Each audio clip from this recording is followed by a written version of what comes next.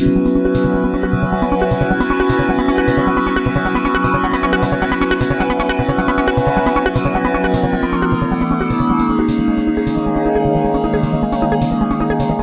tuned into Full Service Radio. Full Service Radio. Full Service. Full Service. Full Service. Full Service Radio.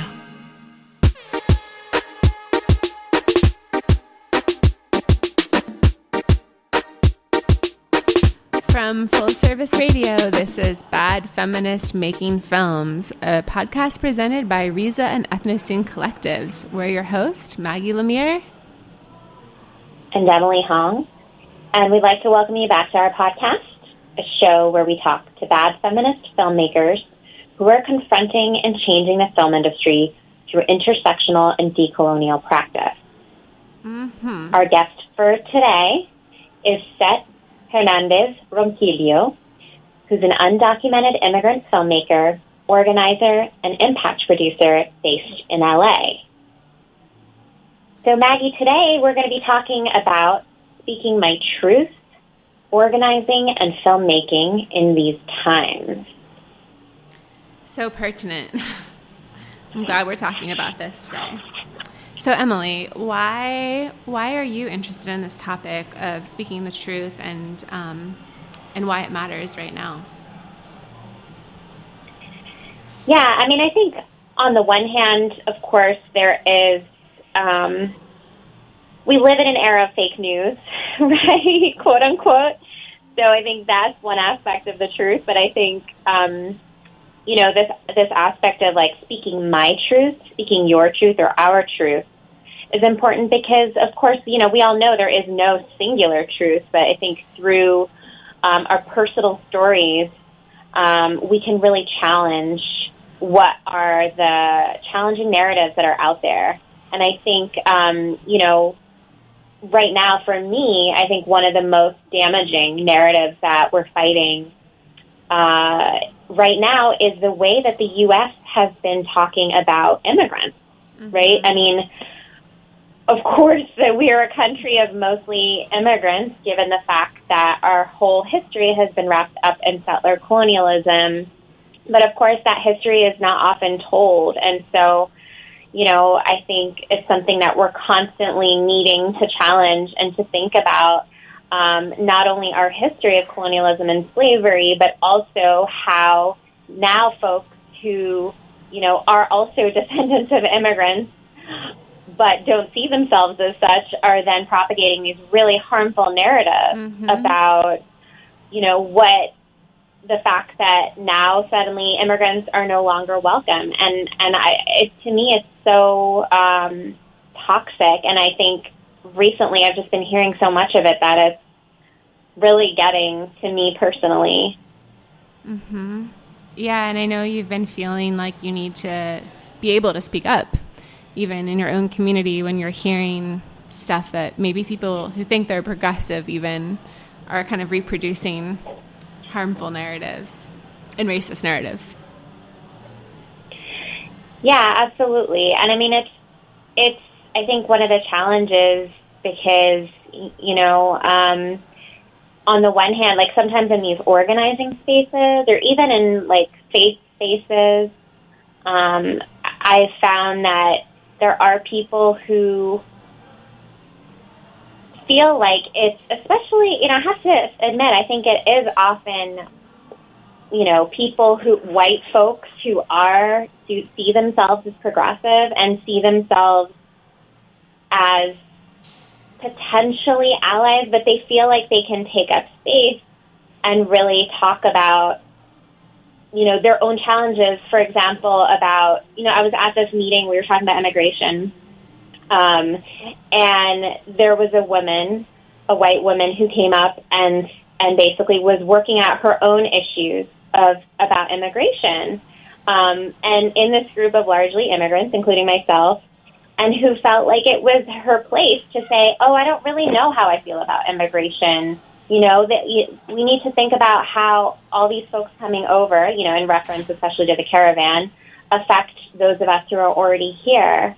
And so in that, it's sort of like my truth in that moment. I wasn't sure how to speak up, but I think, it's something that I'm trying to work on of like, how do I try to, sit in that discomfort and actually vocalize it? Because I think that is so important to do, especially when there's, and a lot of it has to do with this construct of legality and illegality, which, it's a social construct, right? What is legal, what is illegal, quote unquote. And I think that's a really big thing that we need to fight in our everyday discourse. Absolutely. Yeah, and what you're saying resonates in terms of, why I'm interested in storytelling and filmmaking, which is, and why I've been an oral historian, and always will be an oral historian as well as a filmmaker, which is about documenting, history and people's lived experience from the ground up because of the way narrative gets reproduced, and the way that these stories can feed us and show us our past, our present, and our future in a different way. In a really vital and life-giving way, which I know, Set is going to speak with us about today, which will be really generative.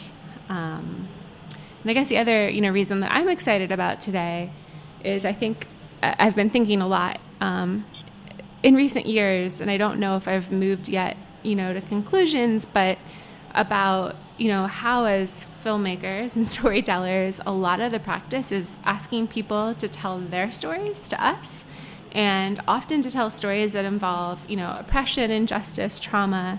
And are we willing to put ourselves out there and be as vulnerable? Or are we exploring our own stuff through other people?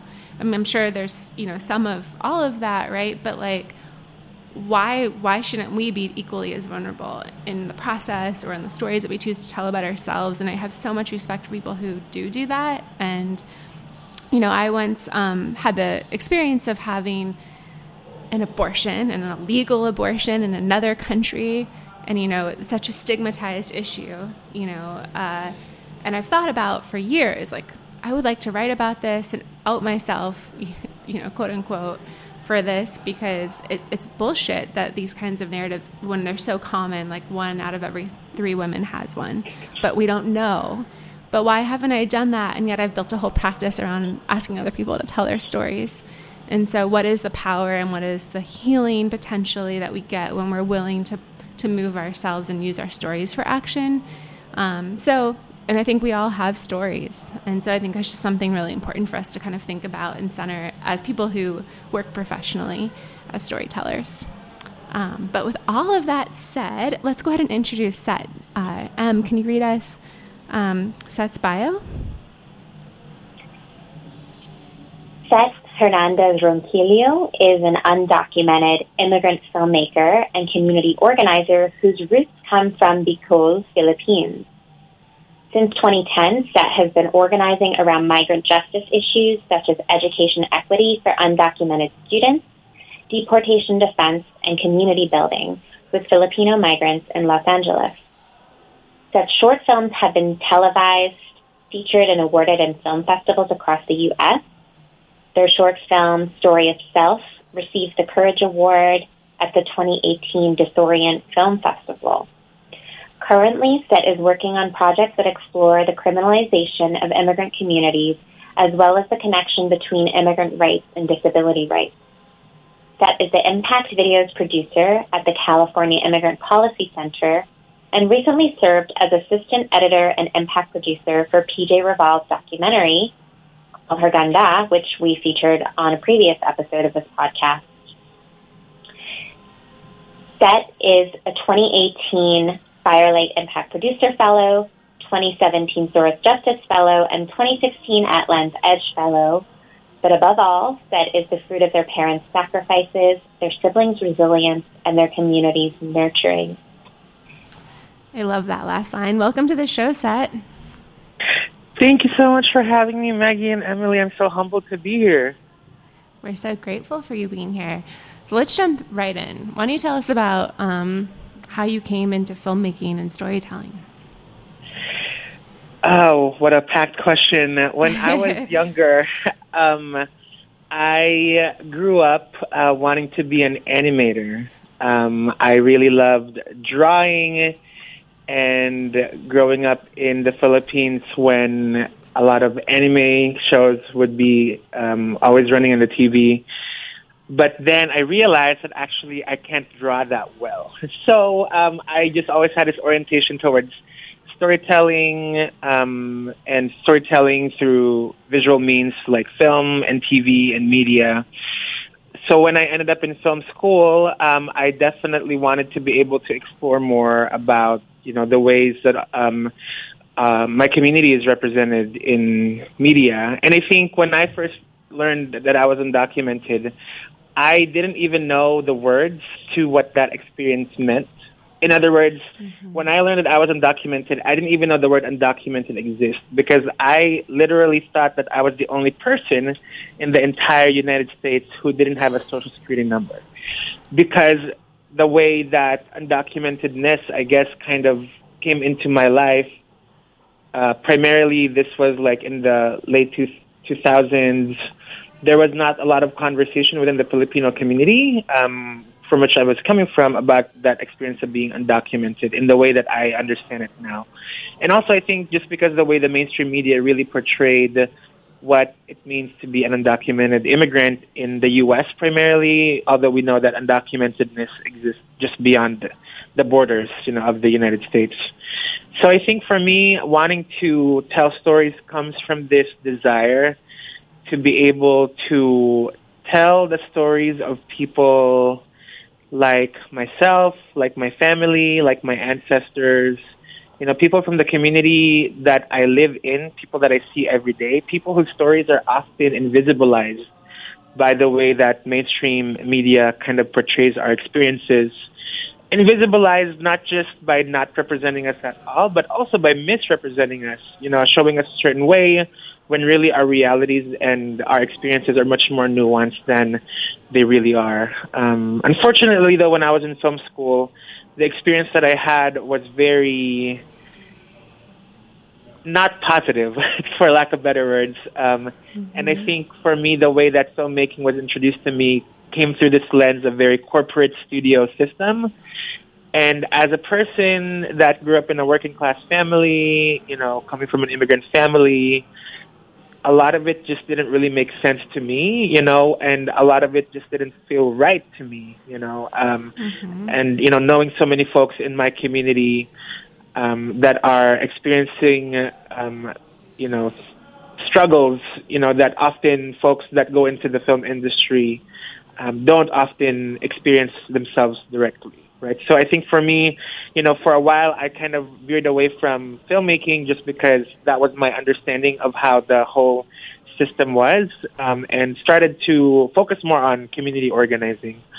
And I think around that time is when I realized, how can I bring these two worlds together so that I can put my storytelling practice and my organizing practice into one kind of unified effort in the way that I move about in movement spaces.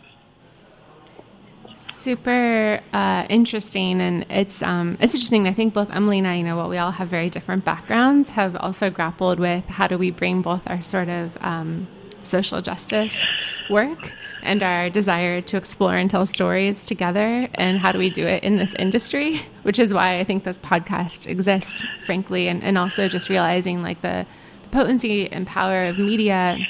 I think we assume it's for good, but it's not always at all.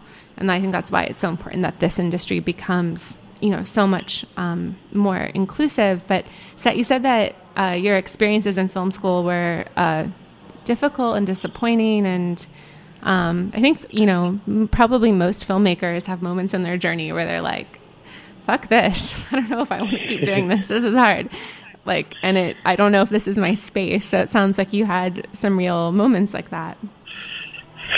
Yeah, to get to college, when I was in my younger days, I guess, as an undocumented person back then when I first finished high school, being able to go to college was not always accessible for me, especially back then in the state of California. Now there are provisions like the California DREAM Act that allows some undocumented students to be able to access financial aid. But when I was finishing from high school in 2010, being able to go to college, I did not qualify for financial aid. I didn't even qualify for scholarships, because I didn't have a social security number. For scholarships that were open to undocumented students, I did not qualify for them because I was of a particular background. A lot of them were open mostly to Latinx undocumented students. But as a person that is not from Latin America, I automatically didn't qualify for them also. So there was just a lot of these barriers that kind of existed for me as an undocumented student that I thought that being able to go to college was not going to be feasible at all. So for me, that access to education was really something meaningful. And then going to film school with mostly white faculty, that's kind of, one of them even asked me, how are you here? Kind of situation in a very interrogating way, questioning my existence in the institution as an undocumented student.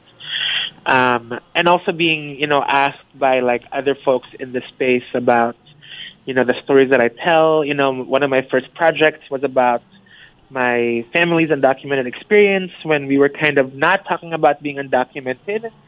And me being curious about what all of this really meant for my family. And someone in the film school asked me, what's so important about your family that you would make a film about them, And I feel like just this constant sense of feeling maybe made to feel less or less worthy to be in these quote-unquote elite institutions. I think also part of it is because I was not as politicized and not as resilient when I was younger, feeling like this institution would validate me. In hindsight, I think was not the best way to think about it, which I think added to the stress, and to the disappointedness that I experienced that time, But I think, as I move forward with my journey and now being in this moment in my life, I think, I pulled through, y'all, through the fire and yeah, through the rain, she is here. So I'm really just, humbled to have had, the ways that my community, my loved ones have, shown up. And also I just want to share that the reason I am who I am today is not because, I'm like some kind of like person of a certain way. I really believe that, it's community, it's ancestors, it's loved one that really have paved paths for myself and for other undocumented immigrants who are in this position that I'm in. And how can we continue to pay forward and pave, such paths so that it's not just a few undocumented immigrants that are able to move about in the world in a certain way, but, all of us, regardless of our class, immigration status, or background, would be able to have access to the opportunities that we all deserve. Absolutely.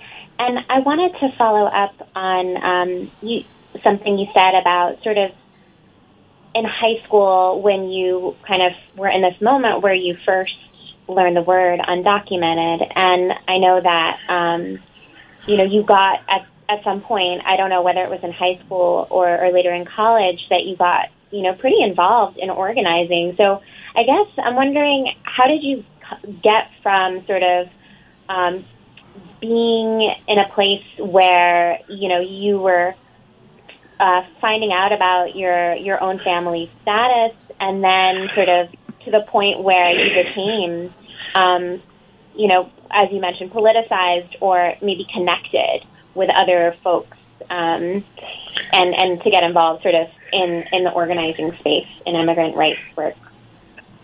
You know what? That's such a funny question, Emily. I just thought about that again right now as you were asking that question. To be this person who didn't even know they were undocumented when they first learned their status, to now being, doing work within migrant justice movement. I think a lot about X-Men. I always tell the story, I don't know if you all remember that first X-Men movie in the early 2000s where Rogue, played by Anna Paquin, she, in the movie, she touches her boyfriend or her partner, and, she starts kissing him, and then all of a sudden, he, passes out and, almost dies, literally. And that's when Rogue kind of realizes that she has this power that when she touches people, she sucks up their power and their energy. So she's like, oh my gosh, I'm a freak, and she runs away because she thought that she's this only freak or mutant in this community that she lives in. She runs away and then bumps into someone driving a truck in the middle of a snowy nowhere, and it turns out to be Logan or Wolverine. And then Logan, Wolverine, and Rogue continue their journey, and they end up in Professor X's school for the gifted. And that's where they meet all these other, teenage mutants, I guess, who are like have these super amazing superpowers, and also were kind of doing their own work to fight for what can be perceived as some sort of mutant justice in the world that they were living in. And I think for me, that's kind of how, I guess, kind of like Rogue, kind of like Anna Paquin's character in that X-Men movie, that's kind of how I think about my journey, to kind of feel that you're the only mutant, in this world who didn't have a Social Security number. And then to bump into that one Wolverine, that is kind of what happened to me too. I bumped into a mentor of mine who continued to be a good friend and mentor to this day. And they invited me to this undocumented student welcome day in the college that I was about to go to. And there, for the first time in my life, I met other 30 undocumented people. And I was like, from thinking that I was the only one in the entire universe who was undocumented, to then seeing, oh my gosh, there's like these undocumented students who are finishing school, who are graduating, who are now like trying to live life after having graduated from school, continuing to be in this institution. It was just such an eye-opening experience, and then to know that you're not alone and that these same people, were fighting for something more than just themselves, more than just their access to higher education, but also how can we improve the situation and how can we fight for dignity and, a just way of living our lives in this country and in this society in a way that is collective through organizing. And I think that's kind of how I found that journey from feeling alone to meeting that one person who then connected me to this entire universe of other undocumented superheroes. That's beautiful. I love that so much. It's such a great metaphor. And it's also really potent, again, thinking about how stories connect us and give us currency and power. And it's not just the stories of now, but, the stories of, as you mentioned, our ancestors and those who've come before us, and having that perspective. So again, sort of that question around what stories are we able to hear and to tell? And I think within your own journey, discovering this power that you have, and then also the power to tell stories, you've really embraced your story. And I know you have a short film that's doing the festival circuit right now called Story of Self. Do you want to tell us more about that? Yeah, so Story of Self kind of emerged. This was actually my second piece that I made. The first one that I made was called Us, US, and that first project that I made was about my family's immigrant experience. But then when I look at that piece now, I felt like that kind of was this idealized idea of what the American dream could have meant for my immigrant family, for my undocumented family. But I feel like at this point in my life, I'm questioning that framing that I kind of made for the first piece that I developed. And I think, it was an important learning moment for me. So when, in 2015, 2016, I was at this really difficult moment in my personal journey. I was organizing for what was known as administrative relief, or what would become the policy DAPA, or extension of DACA, the Deferred Action for Child Arrivals. In 2014, Obama announced this extension to the DACA program that would support older undocumented immigrants, and also an expansion for DACA for others that didn't qualify. And I was very much involved in that campaign. But at the end of the day, my family, my own parents, did not qualify for the policy that Obama announced because, for that to qualify, an immigrant adult, an undocumented adult, must have a U.S. citizen child or U.S. resident child to be able to qualify. And my entire family is undocumented. So I was like, what am I doing? I'm fighting and spending all this energy for a policy that even my family and my own loved ones wouldn't qualify for. So I was like, what's the point of all of this? And it was just this really, really difficult, but also eye-opening experience that I had this idealized vision of what the U.S. means, of what America, is supposed to be. But it's really enigmatic, and it's really just an illusion. I think that I was making myself believe that didn't really exist.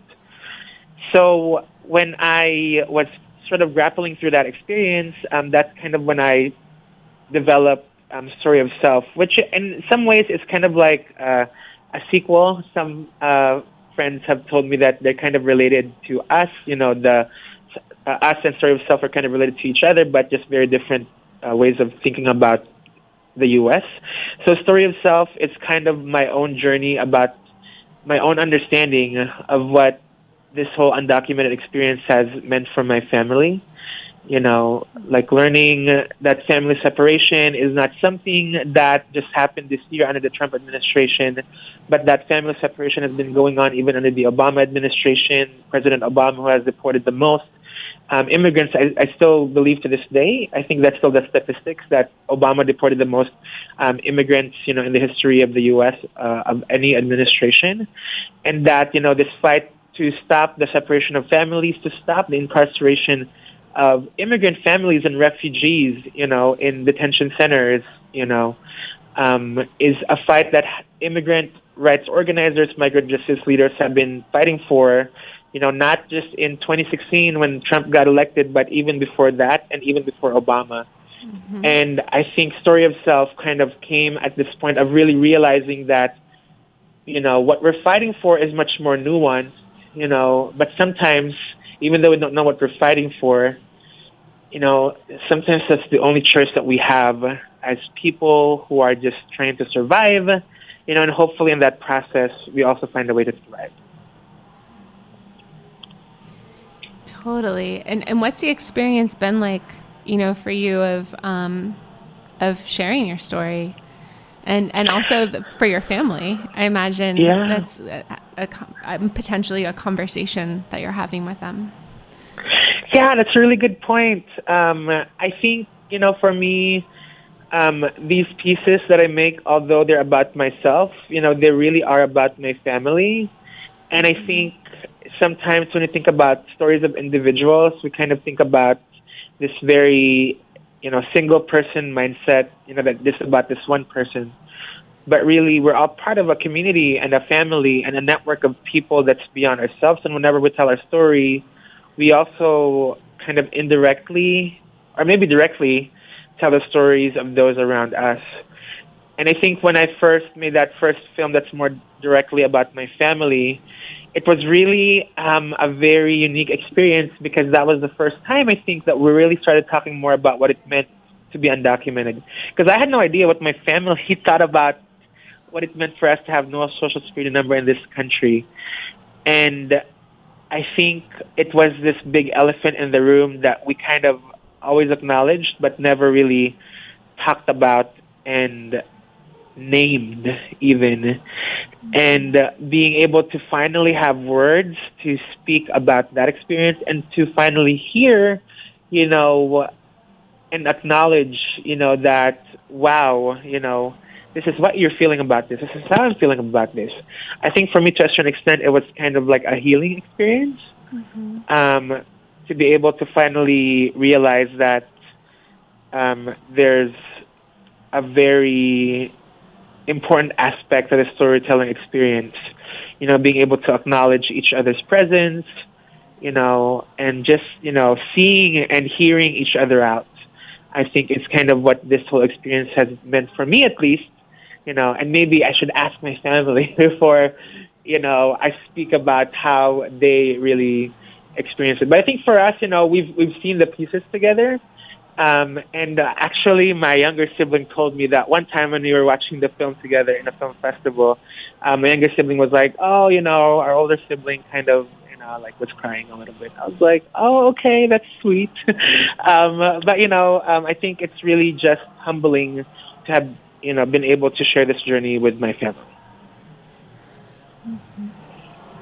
Yeah, I think we in an earlier episode we mentioned, we had a shout out to Minding the Gap. I don't know if it's a film that you've seen, but it's a film by Bing Liu, and it's also a very personal story. And I think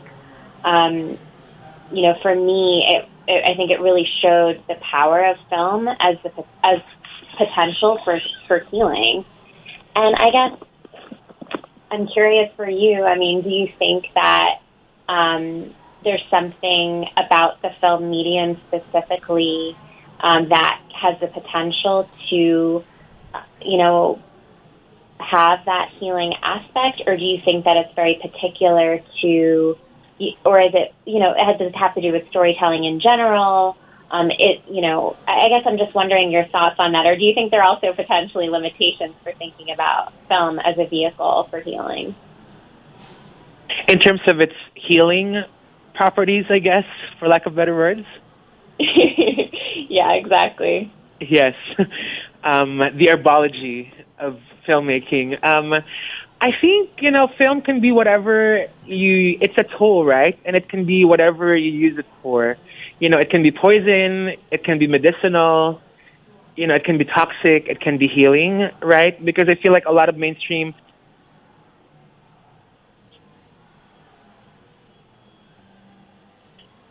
the reason I started pivoting more towards filmmaking and intersecting it with the organizing practice that I've been doing is because in my early young adult career, I guess, I was working as a communications person for this organization, and I realized that a lot of the work that I was doing as a communications person is for lack of better words, I felt like I was always pimping out my community stories to mainstream media, so that they can amplify my community story, and whatever that would take, we're going to do it so that our community can, so that, quote unquote, our community can be heard, I guess, voiceless people being given a voice, right, as a lot of people say. So always, these journalists, these researchers, these filmmakers would always come to us. And even when I was an undocumented student, there was always researchers that were trying to research my experience as an undocumented student. And we were like the sexy thing, to be commodified, and like really research and to be interviewed and to be asked questions, And when I first started actually in storytelling, on top of my experience in film school, I think this is why I was really turned off by this whole storytelling practice, is because I saw how dangerous and how harmful and toxic it could be, and how much it can exploit, people, who are often left vulnerable and left powerless, and maybe to a certain extent even exploited by a lot of people who claim to say that they have good intentions, right? So I think, that can definitely be one side of storytelling. But I think how can we reclaim that, right? Because I think also for me growing up, I didn't really have grandparents because, I'm an immigrant in this country, and it's just my immediate family here. And something that I remember a lot is my mom always telling me about her father, who she really loved a lot. And I think for my mom, even though I never met my maternal grandfather, like I almost feel like I met him by the way that my mom tells stories about him. And my mom also has this really, really great skill for making photo albums when I was younger. So to this day, I still know what I look like when I was younger. And a lot of the archival pictures that I use in my pieces with my family's photos when we were in the Philippines is all because of my mom's amazing documentarian skills. And I think in so many ways, that kind of represents what the best of filmmaking can be. It can be a way to remember the past, to remember a lot of the healing properties, right, of filmmaking, and a lot of also this opportunity to really speak your truth in a way that is authentic and in a way that makes you feel heard the way you want to be heard. Mm-hmm. And I think what you just were speaking of speaks to the fact that when we're connected to our stories, we, again, have like this deeper perspective. You know, people say, this is the worst it's ever been under Trump, right? We're speaking about this recently, but, you know, the generations that have come before us have gone through, you know, war and imperialism and all of these other, you know, segregation, slavery, so many incredibly difficult times, and that resilience is built into us. I actually heard a study about sort of intergenerational trauma, and one of the most interesting findings was that it's, of course, yes, that trauma is there, but the resilience is actually there just as strongly. And those stories actually build that into us, which I think is something you're also pretty passionate about in terms of why we tell our stories. Yeah, I think, you know, when we tell our stories, I think especially within the realm of documentary, I think to a certain extent there's almost like this really interesting dynamic within time, you know, temporal dynamic within the craft of nonfiction storytelling, because I think often we're telling stories about the past, right? And we're doing it in the present. And I think sometimes really the main people that would experience this documentation of the past are people that are in the future, you know, generations in the future who will have a certain point of view of who the people in the past were because of the way that people in the present are crafting stories about these people, you know, whether it's stories of resilience or sometimes whether it's stories of you know, brainwashing almost, or of propaganda, you know, to talk about a certain group of people a certain way.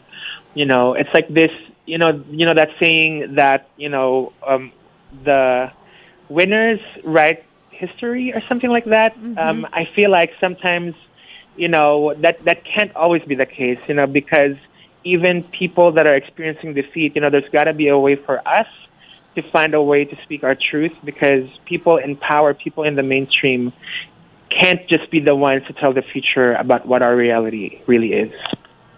Yes, and that's why I think, you know, as far as maybe Emily and I think about feminist filmmaking, it's such a process, and it is about the impact of that process in the moment on each of us and the people who are around us, like our loved ones, as you said, but it's also knowing that these stories will travel in ways that we can't see and know. Yeah, and that's part of the beauty of it, actually. Right? For sure.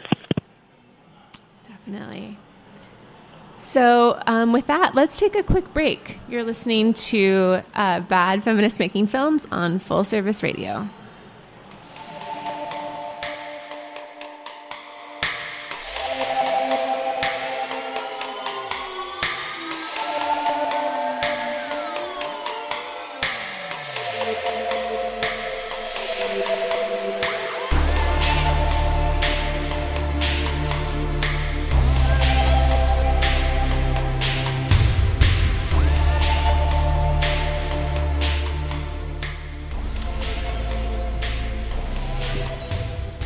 Welcome back to Bad Feminist Making Films on Full Service Radio, presented by Riza and Ethnoscene Collectives.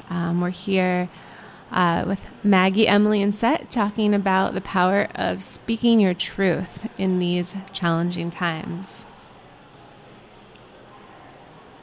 And so I thought now would be a great time to see if you might be willing to read a poem for us. We actually have not had the chance to have any poetry so far yet in our podcast, but you know, I think it would be a really great opportunity to show all of your artistic sides and how powerful of a storyteller you are in more than one medium.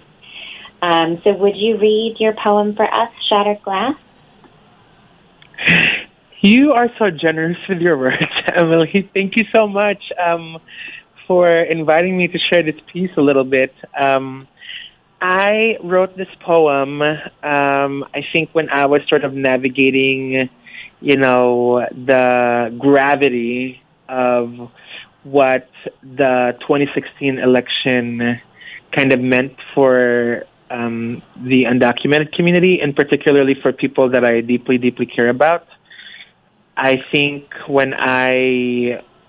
I've never really had a lot of faith in electoral politics, but for some reason, I kind of felt a certain way on the night of, that November day in 2016. So I think when I was, navigating that experience, it kind of ended up into this poem. And I think also this poem doesn't just really talk about that experience from the election, but I think also it kind of even stemmed from the fact that, my family, that I have, been organizing around, and organizing for, didn't qualify for a lot of the policies that I didn't, that I was organizing for. And I think being able to really grasp, that this idealized vision that I have of this country isn't really true, I think kind of manifested itself into this poem. And this poem is called Shattered Glass. And it goes something like this. You raised me to adore you, to bow my head and uplift you. You stole my voice and my words. You made sure I wasn't heard. I couldn't take a stand, so you walked all over me. I couldn't speak my truth, so you told lies about me. But now I've learned to sing aloud, a beat complete and sweet. I've come to stand on solid ground. My feet resist defeat.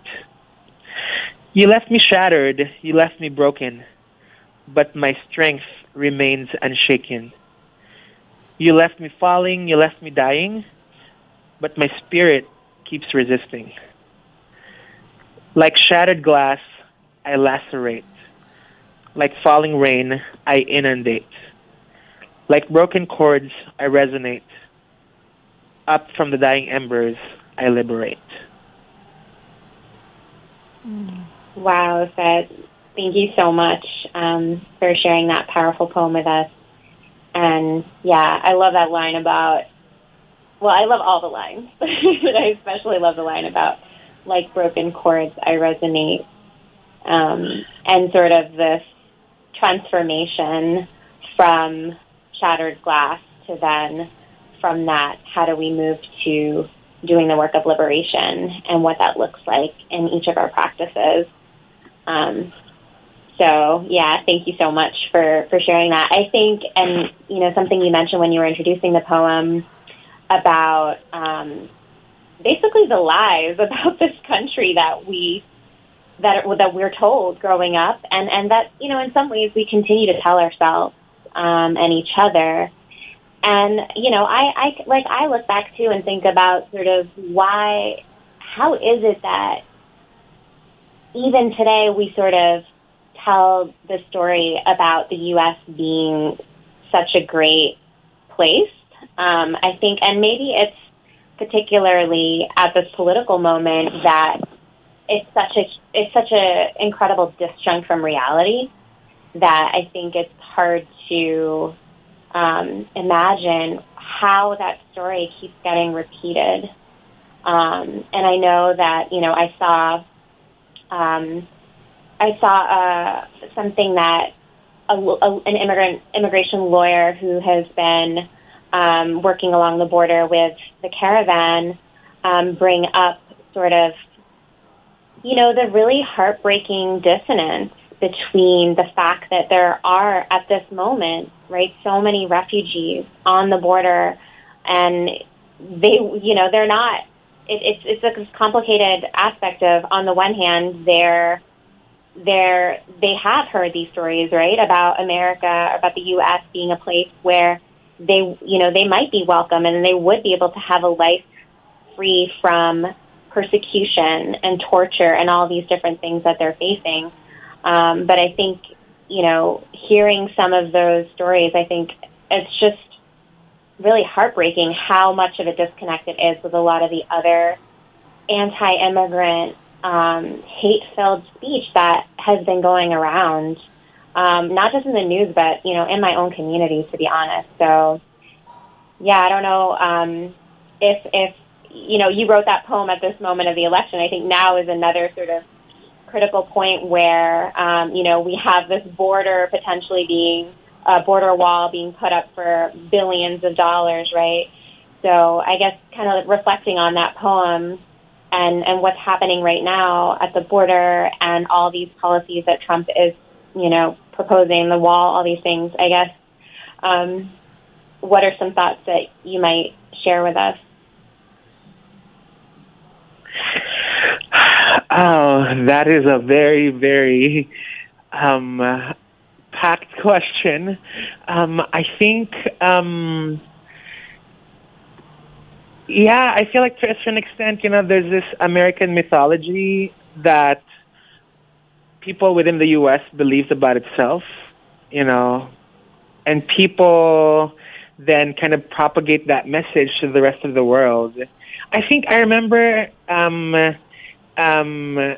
hearing someone from the Philippines say that, the U.S., the way that the U.S. think of itself positively is about like 89% of Americans or something like that, in the 80% percentage,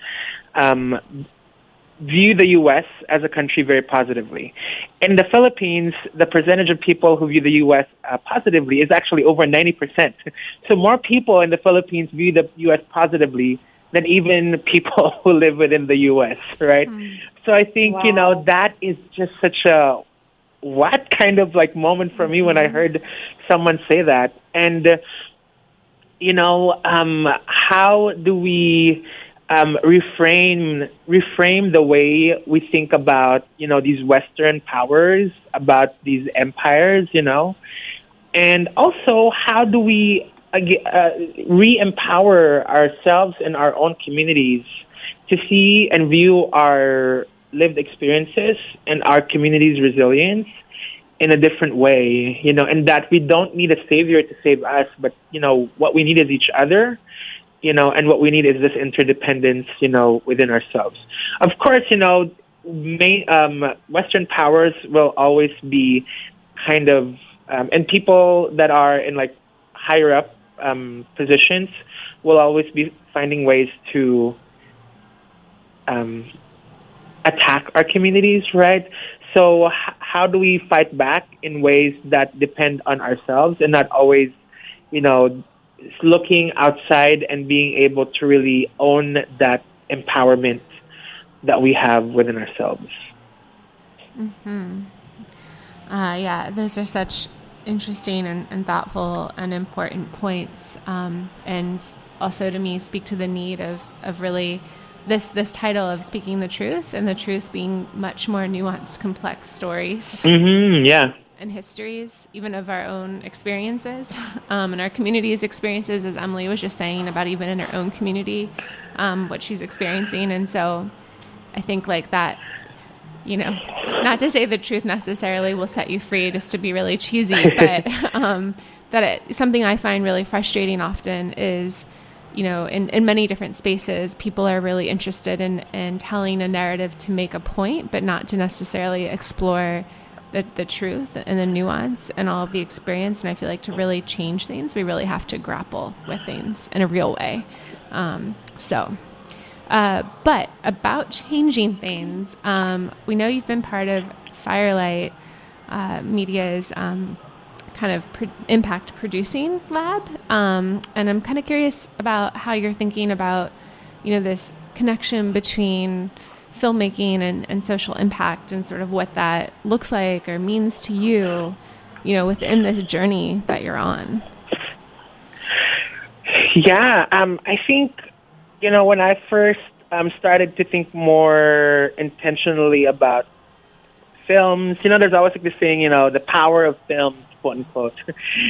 And I think that's a really narrow-minded way. Of course, films are powerful, but I think films within themselves, does not kind of wield all the power, I mean, a sword can be sharp, but if it's just a sword sitting on the floor, what is that sharpness good for, right? So, someone needs to wield that sword, right? So then I feel like, that's kind of the way I think about impact producing, because I think sometimes there is this way that filmmakers think about the work that they're doing, as if this film that they're going to make is going to solve the problem that they're talking about. And then they're going to get accolades in the process of making that happen, right? And I think, how do we reframe that way of thinking about social justice storytelling and, social issues documentary filmmaking, and really make filmmakers realize that, your film needs to build upon the work of organizers and leaders and ancestors who have been fighting against injustice even before you thought about making this film, right? And how do we make sure that your film, when it becomes the amazing film that it becomes, how can we make sure that that is a tool that can be helpful for people that have been doing work on the ground? And I think that's kind of like where the impact producer, this nascent field of impact producing, kind of comes nascent in relation to documentary filmmaking, and how long documentary filmmaking has been around. And I think, for an impact producer, sometimes the way I think about the work that impact producers do, although I myself, I'm not an expert in this realm yet, I still am very much a student of amazing, brilliant leaders like Sonia Childress, who is with Firelight Media, who is pretty much guiding this program and also is one of the, I guess, godmothers of this field.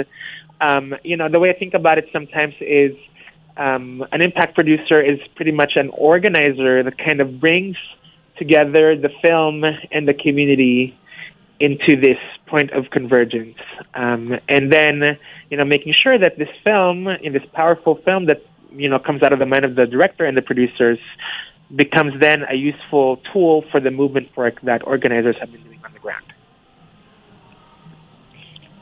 I love that definition, and I think you're way too humble because I think, of course we need to appreciate all the folks that have, set the ground for this field, but I think there's so much that you bring to this field in terms of your experience, from doing civil disobedience to fighting family separation to, really finding the ways that, your story of self links up with, the story of us and the story of now, right? Of course, which is a Marshall Gans reference. But I think all the ways that you think deeply about how communities need to be deeply embedded in this process of storytelling and not just an add-on at the end. I think there's so much that your work brings to that. Well, with that, unfortunately, we're out of time for today. But I want to thank you so much, Seth, for being with us. Thank you so much for having me. Of course. I think would love for you to actually help us with today's shout out, because I think, based on our theme for today, I think it would be so great if we could share with our listeners about a video that you made actually for the California Immigrant Policy Center. And it's a pretty timely call to action that folks can get involved with, and maybe sort of also touch upon what folks can do in their own communities as well. So if you could give us your sort of call to action based on that film, that would be great. Yes, in 10 seconds. Currently, one of the attacks that the Trump administration is doing against immigrants is through this public charge rule, which pretty much means that immigrants would be who use certain services, and benefits that they are eligible for, like housing and medical services, and also food. When they use those programs that they're eligible for, what the Trump administration is trying to do is count it against immigrants so that, it could potentially prevent them from being able to adjust their status.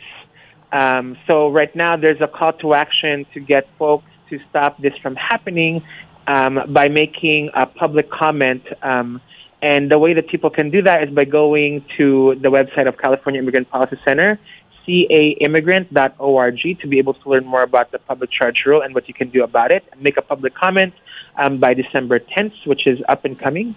And just in general, I really encourage folks to engage locally. I think we see a lot of things in the news that are happening nationally. We feel so distant from it. We feel so small in relation to the problems that we are facing. And how can we get engaged locally and within our own communities, and really dive deep into work, however small it is, but as long as it's really deep and we really engage in that work, I think that's really how we can collaborate with other folks and find ways to bring our energies together and our power as a community into one organizing effort. Yes. Thank you so much, Seth. I just want to echo that, how important it is to get involved locally. There are, in a lot of even small towns, folks who are organizing that you can connect with. And one really simple way to get involved is to find out if there is a legal fund or a bond fund for folks in your own community. And it will help them get the representation they need and the support that they need so they're not separated from their family, so that they're not stuck in detention and they can actually be assisted through the asylum process. So definitely please check out Seth's video and see what it is that you can to do in these times. So thanks again, Seth. Thank you for being with us today. You're listening. This has been a show of Bad Feminists Making Films on Full Service Radio, brought to you by Riza and Ethnocene Collective.